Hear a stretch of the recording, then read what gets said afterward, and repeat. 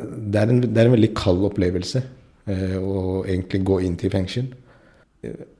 Alle blir jo satt i høy sikkerhet i begynnelsen av soningen. Så det er jo der de første mentorsamtalene starter. Når Shahir skal på jobb, så må han gjennom den samme typen sikkerhetssjekk som når du skal ut og fly. Da er det legge fra seg alt, låse inn mobil og nøkler og alt den type ting. Man får ha med så å si ingenting inn, utenom klærne man har på seg. Av og til så må han vente lenge på den han skal møte. Da skjønner man hvordan det er å sitte i fengsel. I hvert fall noen prosent av det. For det er veldig kjedelig. Du er helt stille, man hører ikke noe. Du sitter bare alene i rommet, venter. Du har ikke med deg mobil, du har ingenting. Sitter og stirrer i veggen. Og det er derfor han er her. For at de han skal besøke ikke skal sitte fanget alene med sine egne tanker og minner.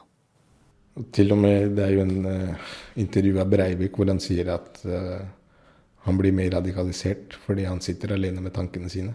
For de som Shahir skal møte har vært i krigen, bokstavelig talt.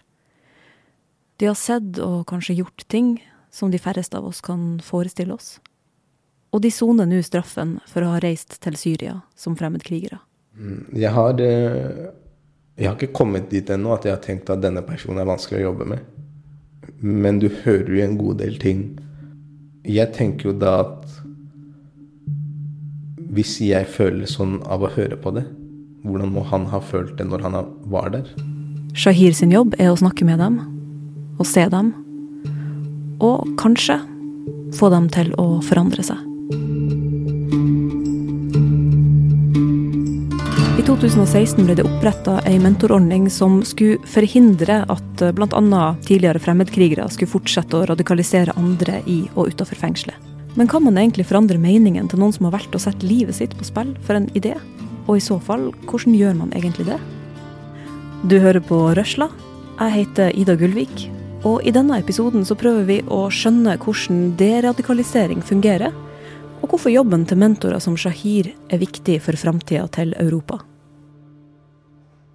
Jeg husker når vi fikk den opplæringen gjennom kriminalomsorgen, så ble vi spurt en gang, finnes det tyver? Og da svarte vi alle ja. Det er naturlig å tenke og sånt som menneskehjernen går da. Men så sa han, kursholderen, det finnes ikke tyver, det finnes folk som stjeler av og til her og der. Men med en gang du kaller han tyv, så er det hans primære egenskap. Og det er ingen som stjeler 24 timer i døgnet hele tiden. Det er ingen som er den personen. Så det er den måten å tenke på når man går inn i disse samtalene. Du er et menneske, og jeg skal se på deg som et menneske. Shahir Ghulam Nabi sin jobbtitel er mentor. Men hva det egentlig vil si? Det har tatt meg også litt tid å finne ut.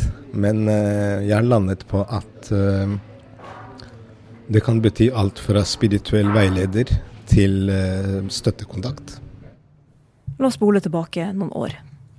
Den islamske staten har erobret store deler av Syria og Irak. Flere unge mennesker, også fra Norge, reiser for å slåss for IS mot Bashar al-Assad og for å bygge et kalifat i de IS-okkuperte områdene. Men etter hvert så begynner folk å returnere, og for mange så venter da en fengselsstraff i Norge.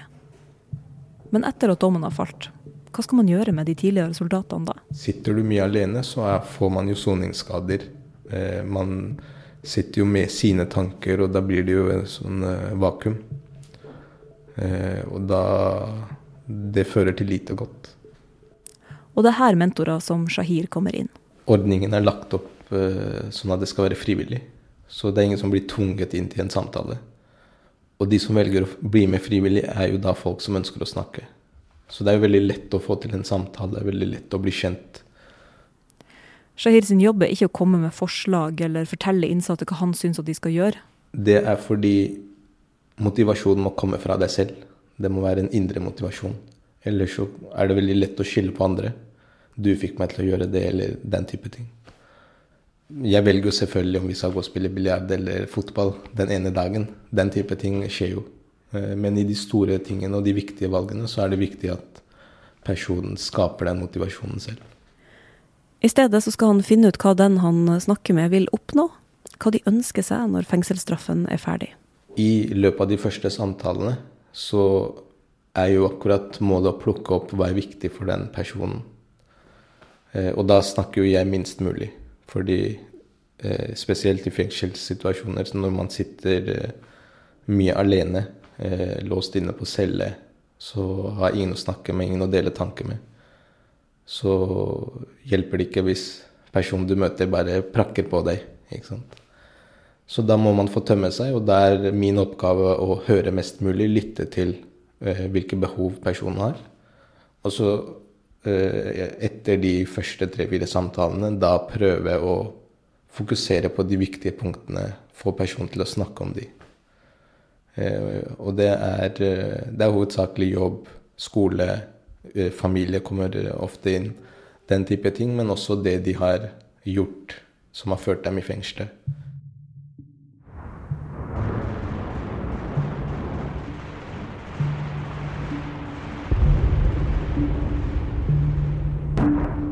I dag så har strømmen med fremmedkrigere til IS omtrent stoppet opp. Og IS selv har mistet mye av territoriet og makta som de en gang hadde. Ja, de jo svekket, fordi man har angrepet dem militært. Oi. Dette Thomas Hegghammer. Jobber som forsker ved Forsvarets forskningsinstitutt. Han forsker på terrorisme. Og særlig militante islamistgrupper. Og har skrevet en del bøker og artikler om ting som har med Al-Qaida, IS og fremmedkrigere og sånn å gjøre. For et par år siden så skrev han en artikkel der han argumenterer for at selv om IS mister makt, så det ikke nødvendigvis sånn at det verste over når det kommer til terrortrusselen i Europa. Han peker på 4 faktorer som kan føre til at jihadistaktiviteten i Europa blusser opp igjen de neste årene, og en av disse faktorene de hjemvendte fremmedkrigerne. Man har i Europa nå veldig mange sånne veteraner, sånne folk som har vært fremmedkrigere eller har vært involvert i terrorvirksomhet før. Og det typisk, sånne veteraner blir typisk det vi kaller for entreprenører. Og entreprenører, det liksom de folkene i bevegelsen som får ting til å skje, de som starter, de som bygger nettverk og setter i verk angrepsplott og sånn her da. Det er gjerne ressurssterke mennesker som karismatiske og får folk med seg og sånn her da. Og i og med at så mange har reist ut som fremmedkrigere, så har vi jo et historisk høyt antall av sånne potensielle entreprenører. Og nå sitter riktignok de fleste av dem i fengsel, men de kommer ut en gang. Europeiske myndigheter har møtt denne økte terrortrusselen i kjølvannet av IS med å bli strengere, egentlig litt sånn ukarakteristisk streng. Det i det hele tatt en beinhard linje nå i Europa, som jeg så den ikke komme fordi at de bryter helt med den europeiske liberale tradisjonen når det gjelder kriminalitet og terrorbekjempelse. Og mange av de tiltakene som nå på plass, og som ikke egentlig vekker noen særlig diskusjon, de hadde vært helt utenkelig, tror jeg, politisk for bare 5-6-7 år siden. Nye lover og retningslinjer gjør det i dag vanskeligere for tidligere fremmedkrigere å danne nye terrornettverk når de kommer hjem. Etterretningstjenestene mye mer aggressive på for det første å arrestere dem når de begynner med den type aktiviteter. Folk får mye lengre straffer nå enn før. Utmålingen har gått opp kraftig i hele Europa. Selv her i Norge, så den gjennomsnittlige utmålingen har jo vært på 5-6 år, som veldig høyt i norsk sammenheng. På kontinentet det ikke uvanlig nå å se straffer opp i 10-15 år. Men selv om straffene har blitt strengere, så ikke egentlig fengsling en fullgod løsning for å hindre radikalisering og rekruttering til terrororganisasjoner. Vi vet at historisk så har fengsler vært klassiske sånne rekrutterings- og radikaliseringsarenaer, både i Europa og i Midtøsten. Mange historier om folk som er blitt radikalisert i fengslene. Og folk som er blitt allerede radikaliserte folk som er blitt ennå sintere i fengslene. Og det en av grunnene til at man mange steder i Europa har startet mentorprogrammer, sånn som det Shahir en del av. Alle land har sånne deradikaliseringsprogram av ulike slag og lokale tiltak og sånne sivilsamfunnsaktører som jobber på bakken og med ungdomsarbeid og den type ting. Så de harde tiltakene på en måte bare toppen av isfjellet. ingen som sitter hele livet, eller i hvert fall svært få som sitter hele livet i fengsel. Så alle kommer ut, og da må jo vi gjøre dem klar til samfunnet. Men hvordan får du egentlig noen til å endre mening om religion, eller hvordan de mener at samfunnet burde se ut? Ting som ganske sånn grunnleggende. Kvinner har for eksempel ikke noe arbeidsliv å gjøre. Eller at man har problemer med kvinner i uniform eller autoritetsposisjon, den type ting. Da. Så den møter vi jo veldig ofte. Og da er det jo veldig viktig å gå inn og se hvor kommer det fra. Er det fordi man har hatt en eller annen dårlig opplevelse med læreren sin på barneskolen? Eller er det fordi man har lest bare en type teori eller religion eller ideologi som har ført til at du har fått den tankegangen? Så da er det jo opp til oss å utfordre, først finne ut hvor det ligger, og da utfordre den tankegangen. Å være religiøs eller å være konservativ, det ikke ulovlig. Det ikke Shahir sin jobb å omvende folk. I stedet så skal han på en måte stikke hold på de ekkokamrene som de han møter har bygd opp rundt seg. En av rollene til mentor jo å skape refleksjon. Så når det kommer uttalelser, eller vi merker noen holdninger som ekstreme, eller helt motsatt av samfunnsnormen, eller den type ting, så må vi utfordre. Og da det jo viktig å gi dem alternative teorier, tankeganger, tolkninger av situasjoner. Hvis det basert på en person som har lest seg opp til den tanken, så det jo å utfordre de kildene man bruker. Det gjøres jo på ulike måter basert på hva slags kilder det det nyheter man baserer det på, så det å finne andre typer nyheter. Det tekster, forfattere, forskere man baserer det på, så det å finne andre typer forskere. Man merker jo, ikke sant, som jeg tror mange personer gjør, at man har kanskje 3-4 nettaviser man forholder seg til, og så det. Det bare de du får all informasjonen fra. Og de gjør jo akkurat det samme. De har jo bare 3-4 kilder som de alltid går til og bruker hele tiden. Og det jo viktig med den. En jo å være kildekritisk, men det jo også viktig å ha en sånn bred horisont der man skal se på spørsmål som grunnleggende for hvordan man tenker om livet, hvilke verdier man har, den type ting. Personlig så kjenner jeg at jeg veldig fan av tanken på at man liksom gjennom den gode samtalen skal klare å snu tankesettet til folk. Men det et problem med denne typen programmer. Når det her sagt, så det jo et problem at vi ikke vet så godt egentlig hva som virker. Og veldig mange av tiltakene som blitt satt i verk i Norge og andre europeiske land, der går man frem litt sånn på prøv- og feile-metoden. Og det fryktelig vanskelig å måle effekten av det. Det intuitivt at å jobbe og gjøre noe, altså kalle det prevensjon eller sånn her, at det fornuftig, det intuitivt. Men vi vet strengt tatt ikke med harde tall og fakta og empiri om alt virker, eller hvordan det virker. Shahir mener på sin side at han ser at det har skjedd noe med de innsatte som han har jobbet med. Ser man det lange løpet, så det jo flere saker hvor man ser en ganske positiv utvikling, og hvor folk nå både folk som har vært i Syria som løslatt, og som på vei til å løslattes, som har god kontakt med kommune, med familie, i samtaler om jobb, lærlingplasser, den type ting. Da. Så man ser positive resultater. Noen av de som han mentor for, løslatt i dag. Det blir lettere å føre en samtale, det blir lettere å følge opp personen når man blir løslatt, fordi det det mye mer man kan jobbe med. Og samtidig så det da andre utfordringer som dukker opp når man ute fra fengselet.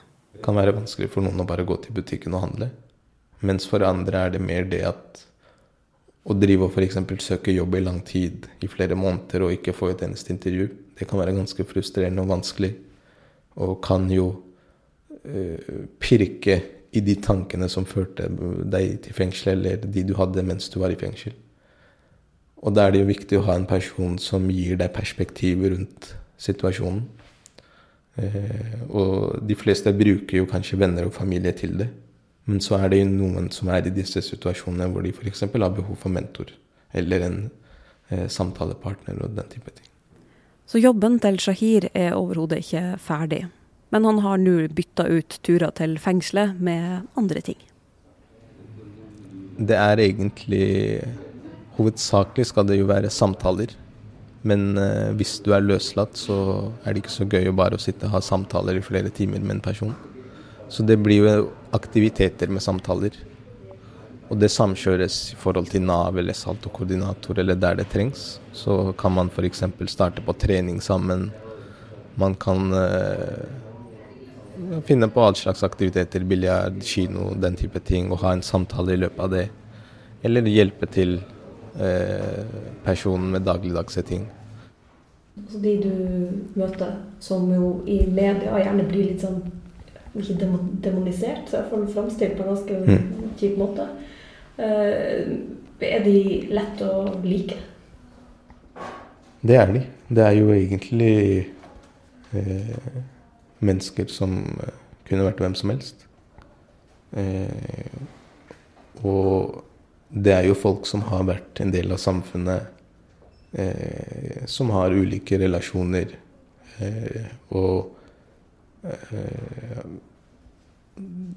man merker om ikke man går i de samtalene som er vanlige mellom mentor og den man snakker med. Hvis man bare snakker eller møter den personen uten disse temaene, så vil man ikke merke noe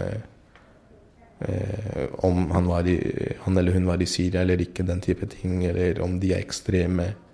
Man vil nok ikke merke noe, fordi dette er jo vanlige mennesker, og de har jo vært i situasjoner og møtt utfordringer i livet som enhver kunne møtt, og kanskje havnet i den situasjonen de er i. Så ja, det er jo egentlig det. Mentorprogrammet som Shahir har vært en del av, har vært en prøveordning, og dette programmet har nå blitt evaluert for å se om og hvordan det eventuelt skal videreføres. Denne rapporten er ferdig, men er ikke offentliggjort ennå. Thomas Hegghammer på sin side ser litt lysere på fremtiden enn det han gjorde i 2016, da han skrev artikkelen om at jihadistaktiviteten i Europa kom til å øke. Men jeg tror nok at vi vil se forsøk på å bygge opp igjen den europeiske jihadistbevegelsen. Altså vi vil se en økning i aktivitet. Ikke nødvendigvis gjennomført terror, for det avhenger av mange andre ting. Men i hvert fall en økning i aktivitet. Så er det da mange uforutsigbare ting som kan påvirke det. Det avhenger av hva slags type konflikter som bryter ut i Midtøsten, hva slags appell de får her, og stemning her i Europa, den politiske stemningen her i Europa. Så det er uforutsigbart, men jeg er ganske sikker på at dette problemet ikke blir borte på mange år. At det vil være radikale islamistmiljøer i Europa i flere tiår fremover, det tror jeg. Du har hørt på Røsla, en podcast fra Fri Fagbevegelse. Jeg heter Ida Gullvik. Musikken vår er komponert av Hans Kristen Hyrve og David Ashok Ramani. Hvis du har historie eller tema som du mener vi bør se på, send oss en e-post til podcast med k@lomedia.no. Dersom du likte det du hørte, fortell om oss til en venn eller gi oss en anmeldelse på iTunes. Og husk, lytt til Røsla hver uke der du hører på podcaster.